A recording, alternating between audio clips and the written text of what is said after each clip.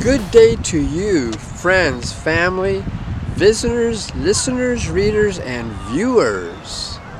Catholic Camper here today.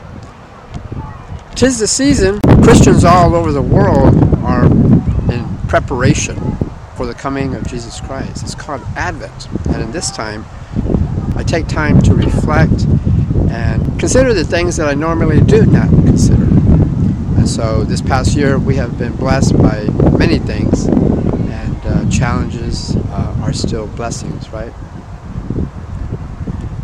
Likewise, this past year, we have seen an exponential rate of interest in Catholic Camper, the channel.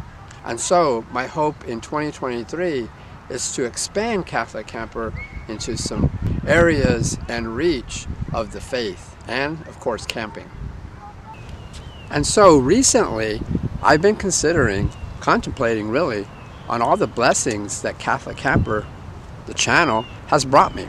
For example, comments, conversations, and even challenges have really strengthened my faith and, I believe, the faith in other people.